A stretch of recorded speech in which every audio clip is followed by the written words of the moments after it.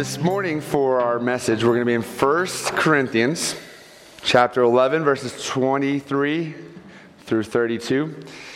If you'd like to turn there, we'll be in 1 Corinthians chapter 11, 32, 33. We're going to be talking about the Lord's Supper as a congregational event. One of the things that our focus at Redeemer Christian Fellowship as a church is this idea of unity within the body, of a congregation that is actually congregational together. I have a phrase I like to use. I call it doing life together. I'm a big proponent that we want to be a church that just simply does not meet on Sundays, but we look to have actual family-like relationships with one another. That if you needed something, you would think of someone to call in the middle of the night. Certainly, your biological, but not far down that list, should be actually a church member, because we are living life biblically modeled and demonstrated in the New Testament for us as a congregational people of God. And so as we read through this morning, that's going to be the main premises I want you to keep in your mind, is that we're meant to do life together. And I'm not sure if I need to tell you, but some of you, this might be new news. People can be difficult and awkward. And as we read through this morning, we're going to see that Paul's concerned about that. And most often, unfortunately, we tend to become the difficult and awkward people ourselves in how we interact with one another. And so Paul has a main concern that he wants to address in 1 Corinthians 11 regarding the Lord's Supper. And there's so much treasure, there's so much truth in this verse. We're going to only look at this one vein, so I just want to clarify that. There's lots of other topics, there's lots of studying we could do on this section of Lord's Supper, but we're going to focus mainly on unity. And so I want to make sure that you guys here this morning, that's what we're looking at. We're looking at talking about unity as Redeemer Christian Fellowship and how that relates to the Lord's Supper. And so as we read this morning, keep that in mind. I'm going to read the whole text for us, and then we're going to go verse by verse. So I'm going to start in verse 23. For I received from the Lord that which also delivered to you, that the Lord Jesus, the night in which he was betrayed, took bread, and when he had given thanks, he broke and said, "This is my body, which is for you. Do this in remembrance of me." In the same way, he took the cup and also saying, "This cup is the new covenant in my blood. Do this as often as you drink it in remembrance of me." So here we have in the middle of this text the foundational point of the Lord's Supper. So Jesus establishes the Lord's Supper at Passover with his disciples. Paul in 1 Corinthians is going to go back to that and say this is something that the church is to continue as we are gathering as a church. So it wasn't just a one-time off meal for the apostles. It wasn't something uniquely only to them. It was something that Paul is establishing in all the churches he plants. And not only that, but he's instructing them to continue in good faith until when? According to what he said. According to what actually Jesus said. Until he returns, right? So the church ever loses this practice, they're in trouble. This is something foundational to our church theology. So as a church, if we ever got away from Lord's Supper and we said as the elders, we don't think this is important, the church body should be highly concerned and almost quote-unquote revolt at that notion. And so we want to make sure we understand that this is something that's foundational to being a Christian, is the Lord's Supper. It's a practice with which we do. And so we see this in the middle of this issue that Paul is going to be raising about unity. So his main focus is this is something we do as a church regularly until the coming of Christ again. But let's look at some of the problems and issues he's having with this practice. So jump up a little bit to verse 17, and we're going to start there. But in giving this instruction, I do not praise you because you come together not for the better, but for the worst. For in the first place, when you come together to church, I hear that divisions exist among you, and I, in part, believe it. Paul here is going to, right away, when it comes to the Lord's Supper, admonish them. He's not happy with how they're living life together. And so when the New Testament church came together, when they took the Lord's Supper, it looked vastly different the way we take it today. Now, just a personal side note as one of your elders, I do believe that the Lord's Supper should be an actual physical meal. So if you want to use the word potluck, that's fine, but there's an emphasis of the Lord's Supper within that. Doesn't mean that it's wrong to do it the way we do. We have the elements separated as part of the service. But we do see this is what Paul's referring to. He's referring to an actual meal, right? He's referring to the actual eating of food in a setting that is going to be fulfillment to the stomach, right? You're not going to get full off of a wafer, and you're not going to get full off of a cup of wine or juice, a little serving, right? It's an actual meal. So this is what Paul's referring to in this section here is a meal that they're coming together as the church to celebrate together. But they're not doing that correctly, right? Because 17, I do not praise you, because you're not coming together for the better, but for the worse. What is the worse here? Is it they have a false teacher in their midst that is secretly teaching bad theology, right? Are they doing things that are reprehensible in terms of their actions? Are they being hypocritical? What are they doing that is for the worse? Let's look at it, verse 18. For in the first place, when you come together to church, I hear that divisions exist among you. And I in part believe it. The divisions are among the people, right? He tells us it's not because they're teaching something incorrectly. It's not because a wolf in sheep's clothing has come in and it has duped them.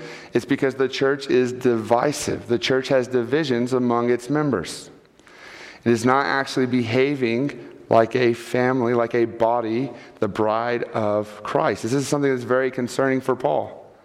Unity is actually very important to the Christian faith. It's one of the only places that people from every walk, right? Jew or Gentile, male or female, free or slave, come together and they're on equal footing. Nowhere else in society is this a possibility, right? In fact, society discourages it. Last night, our team, to kind of celebrate, we went to Toscanos in Albuquerque. If you've ever been there, it's in downtown Albuquerque. There are clear divisions in downtown Albuquerque, right? There are certain people with this group over here. There are certain people of certain economic statuses on this side, and you avoid certain people at all costs, right, as you're trying to go certain places, right? There's clear divisions in the world we live in, and we like those divisions, right? We like being comfortable with people that are of the same, quote-unquote, status as us. And Paul's saying we cannot allow that mentality to seep into the church and create division. It's a problem that this church in Corinth is having. Verse 19. For there also must be factions among you, so that whoever those you approve may become evident among you. Therefore, when you meet together, it is not to eat the Lord's Supper. We all have habits and divisions as humans that we form, and we have to constantly be aware of these things. Think about that. Paul's calling that out right in 19. For there also must be factions among you. There's just naturally going to be people you get along with better, that you gravitate towards. That's life in that sense. But are we being aware of as a church, right? I come from the Southern Baptist tradition originally, and in Southern Baptist circles, you have your section and you sit in that seat, and that is your seat, and you don't move, right? That's just a small, simple picture of division, right? And if I go sit in your seat, it might actually cause some problems. Like, this is where I sit. Those are small, simple, little funny anecdotes, but then there's more deeper, serious, underlying ones that Paul is going to get to. And so as a church, we have to constantly remind ourselves, and that's part of our duty as elders here at Redeemer, is to be making sure as a church that we're working together and living together in unity. And as Christians, we're called to do this, right? 20, therefore, when you meet together, it is not to eat the Lord's Supper. Let that sink in for a moment. This morning, we are here. We are going to eat the Lord's Supper together. We're going to take communion. And then we can do it so poorly that God's saying it's pointless. It's nothing but a false symbol, actually.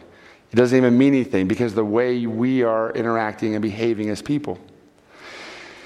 And so Paul is going to say this is something that is vital to church growth, church life. And there's a mystery there in terms of how God takes people from different walks, different positions, and makes them into a body of believers. So the warning has been severe from the beginning, right? You're not actually coming together. It's actually for the worst.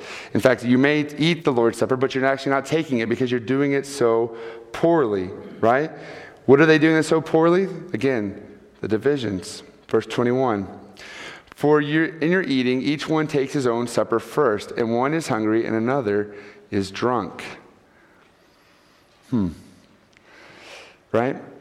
Again, this is in the context of a meal. So the church at this time, the early New Testament, was gathering and they were eating together. They were doing life together. They were having fellowship together. Acts 2:42 is a great verse that points it out. They were continually devoting themselves to the apostles' teachings, the breaking of bread, and the Greek word is koinonia, which means fellowship, right? That's actually part of what we do at church, is we want to have fellowship together. It's why I like one of the simple things we do on a Sunday is we have family time, and we call it family time. That's appropriate, right? It's this idea that I'm as concerned for you as you are for me, that we actually should be concerned for those needs within the church, for one another, right? That we actually are a family. And so they're meeting at this time, but divisions are happening, right? And particularly in this case that Paul's going to bring out, there was a division among rich and poor. And so the rich were getting there, and they were enjoying lavish meals, and by the time the poor people got there, like, hey, sorry, we're all out. Or they were there so long, what were they doing? They're actually getting drunk, right? So they were drinking real wine, and that's another topic for another day. But the fact of the matter is they were enjoying themselves, fellowshipping with their certain group of people.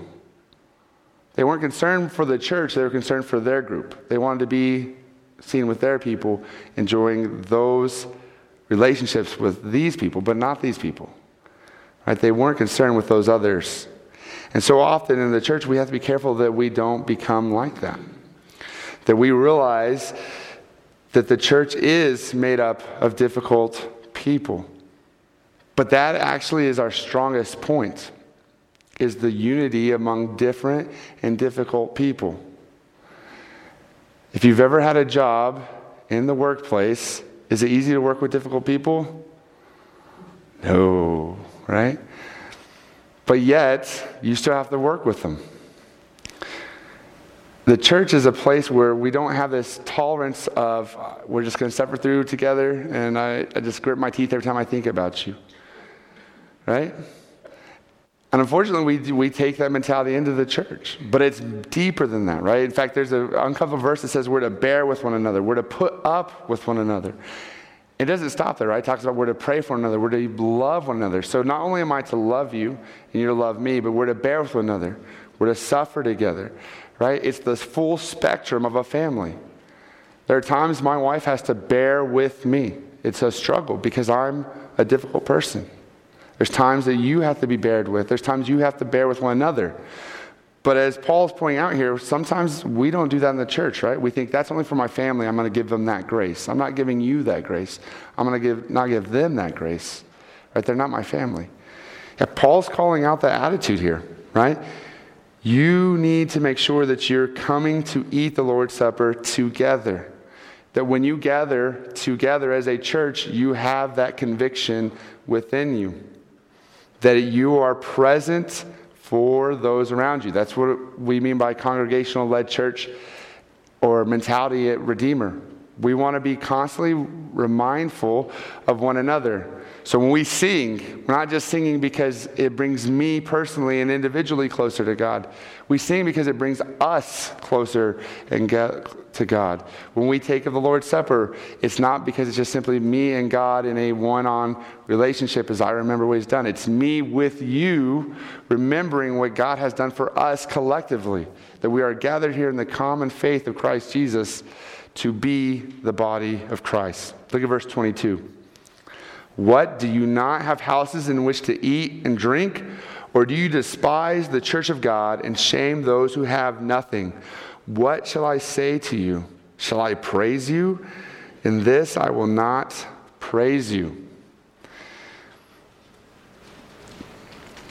We like our clubs. And unfortunately, church has become a club for some of us. We've known people who go to Sunday because it's their Sunday club. This is not good, right? Do you not have your own houses to eat and drink, right? Paul's saying if you want to hang out with certain people, if you want to just have relationships with those that you feel most comfortable with, don't show up to the gathering, right? Go away. That's really strong language from Paul, right? Don't be here. Do you despise the church of God, right? When you show up on Sunday morning, are you actively thinking about these around you? Throughout the week, are you thinking about our church, Redeemer? How can I minister? How can I love? How can we be a family together? Or do you just simply show up because it's your quote-unquote required duty, and then it turns out you actually despise God's church, right? That's really terrifying for me to think that potentially there's going to be people who stand before God, and God's going to say, you despised my body the whole entirety. You professed faith in Christ, right? Depart from me, you evildoers. I never knew you. Right? What's their response? But Lord, didn't we cast out demons? Right? Didn't we do things in your name? Didn't we go to church? Weren't we nice tithers? Weren't we nice people to new people who came to service? Weren't we helpful and volunteered here and there? Yeah, but if you're not doing it with the mindfulness of for the betterment of the fellow person next to you, for growing deeper in faith and love with them, you might be in a position of despising the church of God. And shame those who have nothing, right? Again, at this time, Paul's talking about this idea between the rich and the poor. What shall I say to you? I have no praise for you. That's not very good, but Paul's pointing that out. And here again, he goes to what? The Lord's Supper. He brings them back. He's reminding them of what is the focus. Look at the focus again as we read 23 through following. For I received from the Lord that which also delivered to you, that the Lord Jesus, in the night he was betrayed, took the bread, and when he had given thanks, he broke it and said, this is my body, which is for you. Do this in remembrance of me. In the same way, he took the cup, and also after supper, saying, this cup is the new covenant in my blood. Do this as often as you drink it in remembrance of me. One of the great things about the new covenant is it's a new foundation for life, right? In terms of relationships to one another. You think of Israel in the Old Testament. Were they a people to be like everyone else, or were they set apart? Set apart. How were they set apart? Outward or inward signs? Outward signs, right? Very clear outward signs, right? So the Reformed faith has the understanding of the breakdown of the tripart law. Ceremonial, food-wise, and actual spirituals, right? So the three breaks of the law, because there's a ceremonial aspect that was to separate them from the other societies around them. In the New Testament, we see this being displayed, right, and through Jesus, of it actually being an inward changing, the cup being cleansed from the outside, being born again, and now our hearts are changed to see people differently in how we interact. So is the church called apart? Yes. How are we called apart? What does Jesus say in John to his disciples? By your love, they will know what? That you're mine, right? By your love for one another. Who's the one another there? The church. So how is Redeemer Christian Fellowship to show the world, to show Roswell in that particular, that we're set apart, we're different? Our love for one another, right? This is what Paul's reminding. In the new covenant, this blood, do this often in remembrance of me, right? The new covenant ushers this in. 26, for as often as you eat the bread and drink the cup, you proclaim the Lord's death until he comes. We proclaim the Lord's truth of bringing us in, no longer male nor female, Jew nor Gentile. The new birth, right? We declare what Christ has done through Calvary and through his resurrection through the Lord's Supper. And so it's not only just the temporal sense of Christ on the cross and the future, it's what actually is happening day to day in our lives as a church body. Look at 27. Therefore, right, connecting what he just talked about, the institution of the Lord's Supper, therefore, whoever eats the bread or drinks the cup of the Lord in an unworthy manner shall be guilty of the body and the blood of the Lord. that is heavy and serious. If you're a believer in Christ Jesus, you profess faith in Christ, and you constantly are a person of divisiveness, you're constantly a person who has no love for the church, you drink Christ's sacrifice to your damnation, to your ill end. That is sobering, hopefully, for us in the room who profess faith. Right? You eat the cup and drink in a worthy manner. It's not simply enough to come and look good on Sunday, right? Christ is concerned with how you live your life from Monday through Sunday in relation to one another, right? Not just only the world, but we're talking specifically about one another in this room. How do we interact with one another? How do we live lives together so that we're not drinking in an unworthy manner and eating in an unworthy manner that makes us guilty of his sacrifice? Verse 28. But a man must examine himself, in so doing he is to eat the bread and drink of the cup.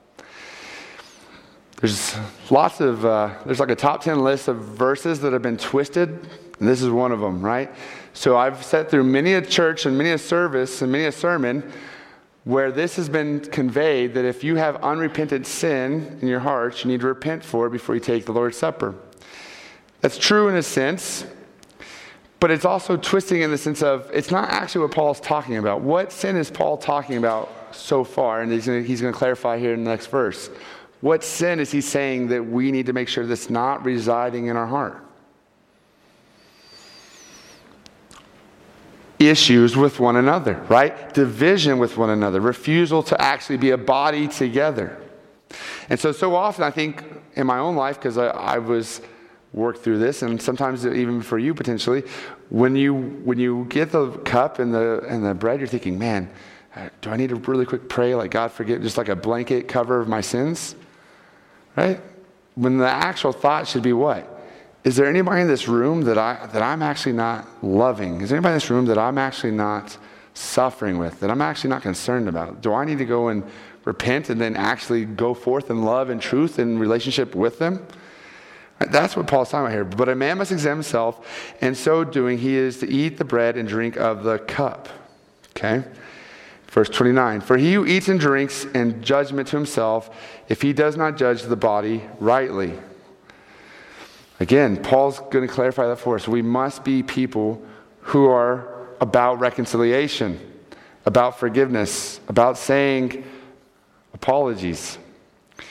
One of the things that we're going to have to learn to do, and it's with any pastor, with any church, is remind ourselves, because he's not here, I can pick on him, right? Our lead pastor, Colin, is not perfect. He's going to sin. He's going to do inappropriate things because we all do wrong, right? He's not a perfect person, nor am I, nor you. But I use him as an example because usually, who do we think is the most quote-unquote example to follow? The lead pastor, right? And that's not a bad thing. But what I mean in the sense of is, if you have issues with our lead pastor, if you have issues with someone else, what do you need to do? Go talk to them, right? Now, remember, in the New Testament, how is this Lord's Supper taking place? In a meal. Okay, so in a meal, there's a lot more talking. There's a lot of it's a little bit more laid back. And so it's a little bit easier, to go talk to someone in private. Now, obviously, the way we do it, it's going to be really awkward if I walk away to the back and I start having a conversation with somebody because it's very silent, it's very more somber in that sense. So that means if we continue to do it this way, what are you going to have to do at some point during the week? You're going to have to give them a call. You're going to have to go see them. You're going to have to go out of your way to ensure that the faith is being preserved in a way that shows unity and love. Right? It's not enough just to say, listen, I don't want to deal with that person. I see him on Sundays. That's it. Yeah, remember, you're drinking the Lord's body to your own damnation, right? To your own judgment. Paul's pointing out two different places here, right? He said that again in 29. If he does not judge the body rightly. And then 30, Paul's going to just really drive this point home because he wants us to understand how important it is as a church we love and care for one another. For this reason, many among you are weak and sick and a number asleep. And I know most of you know this, but he doesn't mean asleep in the sense of taking a nap. He means they've gone on to be with Christ, right? their disunity was so bad that God said, it's probably better if I end your life for you to be in heaven with me than to let you continue to be so disruptive. That's not good, right? But so often as a church member, we get stuck in our trench and we refuse to budge. They have wronged me. I'm not going to say anything until they come to me. They need to apologize. They need to make sure that they know they're in the wrong. They need to fix the problem. That's not what Paul's calling us to do, right? He's calling us to be the ones to make sure that we are without the sin of disunity, that we are breaking down those divisions that arise naturally and also unnaturally. Rich and poor is a natural division that Paul's talking about. What did the rich have to do? They had to either go eat at home, as he was saying, and then come back, or they need to actually wait and have the body eat together. So when we gather, we have to break those natural divisions that the world creates and also the unnatural through sin. Right? For this reason, many among you are weak and sick and number asleep. Verse 31. But if we judge ourselves rightly, we would not be judged. The Christian faith isn't simply to be lived without looking at ourselves, right? To judge yourselves, to be reflective, right? If we awkwardly asked each one of us to stand up here and we said, we would ask, are there any issues that you think I need to address, right? How do we think we would answer? Do we think the congregation would have good answers about us? Right? What would people say about us in that sense of how we interact with one another in the church? These are the questions you need to be working through yourself on a regular basis that Paul is pointing out. But if we judge ourselves rightly, honestly, truthfully, against the Word of God and the Spirit revealing those truths to us, we would not be judged. Right? God is not going to have to punish us, discipline us in that sense, because we are actively seeking out to be unified as a church. But when we are judged, we are disciplined by the Lord so that we will not be condemned along with the world. This is a good verse in the sense that even though we may mess up, even though we perfectly do not see ourselves, right, as we often do when we think of sin, we don't see our own sin, but we see it in the lives of others. God still disciplines us because he loves us. Right? Notice that. But if we are judged, so listen, even if you are struggling to be a person of forgiveness or a person who asks for forgiveness, know that God is disciplining you so that what? So that you will not be condemned along with the world. So if you go through some painful relationships in the church, right, and it's some tense moments, there's some tears and there's some anger, some things that get worked through and resolved, the good news is God was disciplining you so you will not be judged. Right? Better to be disciplined than to be judged. Better to be found blameless at the end than unblameless before Christ. So God disciplines us because he loves us. God disciplines the church. Now, I've been here 4 years, and we truthfully have not had massive divisions, massive disunities in this church. But it's coming because I'm part of this church, and unfortunately you're part of this church in the sense of we're broken people. And so when it comes as a church, we have to be people who are willing to go and reconcile with one another. We have to be willing to be unified, even though we are of different thoughts, different statuses, and different mindsets, but we're unified in Christ. And so as one of your elders, that's one of the things that I am and we are constantly aware of and thinking of and praying over is to make sure that God leads us into unity, right? To lead us into reconciliation. Because again, this is the example that sets to the world, right? This is our calling out, our set apart to those who are not believers, is how we handle one another, right? It's really amazing when you see two people from two different backgrounds, two different statuses, two different life experiences, but yet they tenderly love each other. They come together and they're reconciled. That is what Paul is saying and what Christ is calling us to. Verse 33. So then, my brethren, when you come together to eat, wait for one another. Now again, we are not eating it like a meal like they are, but there's still that application there of when we come together, are we coming together for each other? Right? Are you simply here for your own needs? Or are you here because you actually want to be a part of this body, this group of people, and love Christ together? When you come together, wait for one another. When you come together, wait for one another. If anyone is hungry, let him eat at home, so that you will not come together for judgment. The remaining matter I will arrange when I come. This morning, when we take the Lord's Supper, work through that sin of disunity. If there is disunity in your life with someone in this body, seek out restoration this week. If someone is difficult, if someone is challenging, work through that. Don't drink judgment upon yourself. Don't eat judgment upon yourself. We serve a wonderful God who takes broken people, makes them new, and brings them into a family forever. One of the greatest things that's going to happen is when we all stand before Christ of different ethnicities, different cultures, and we are one family forever. And we will grow deeper in relationship not only with Christ, but with one another. One of the best pictures we have of that is marriage, which is actually a picture of what? Christ and his church. We're a part of that church. You and I, if you believe in Christ, we are bonded forever. That's amazing, right? It's truly amazing in that sense. Be of Christ's body. Eat and drink of his new covenant with unity and love and bearing with one another.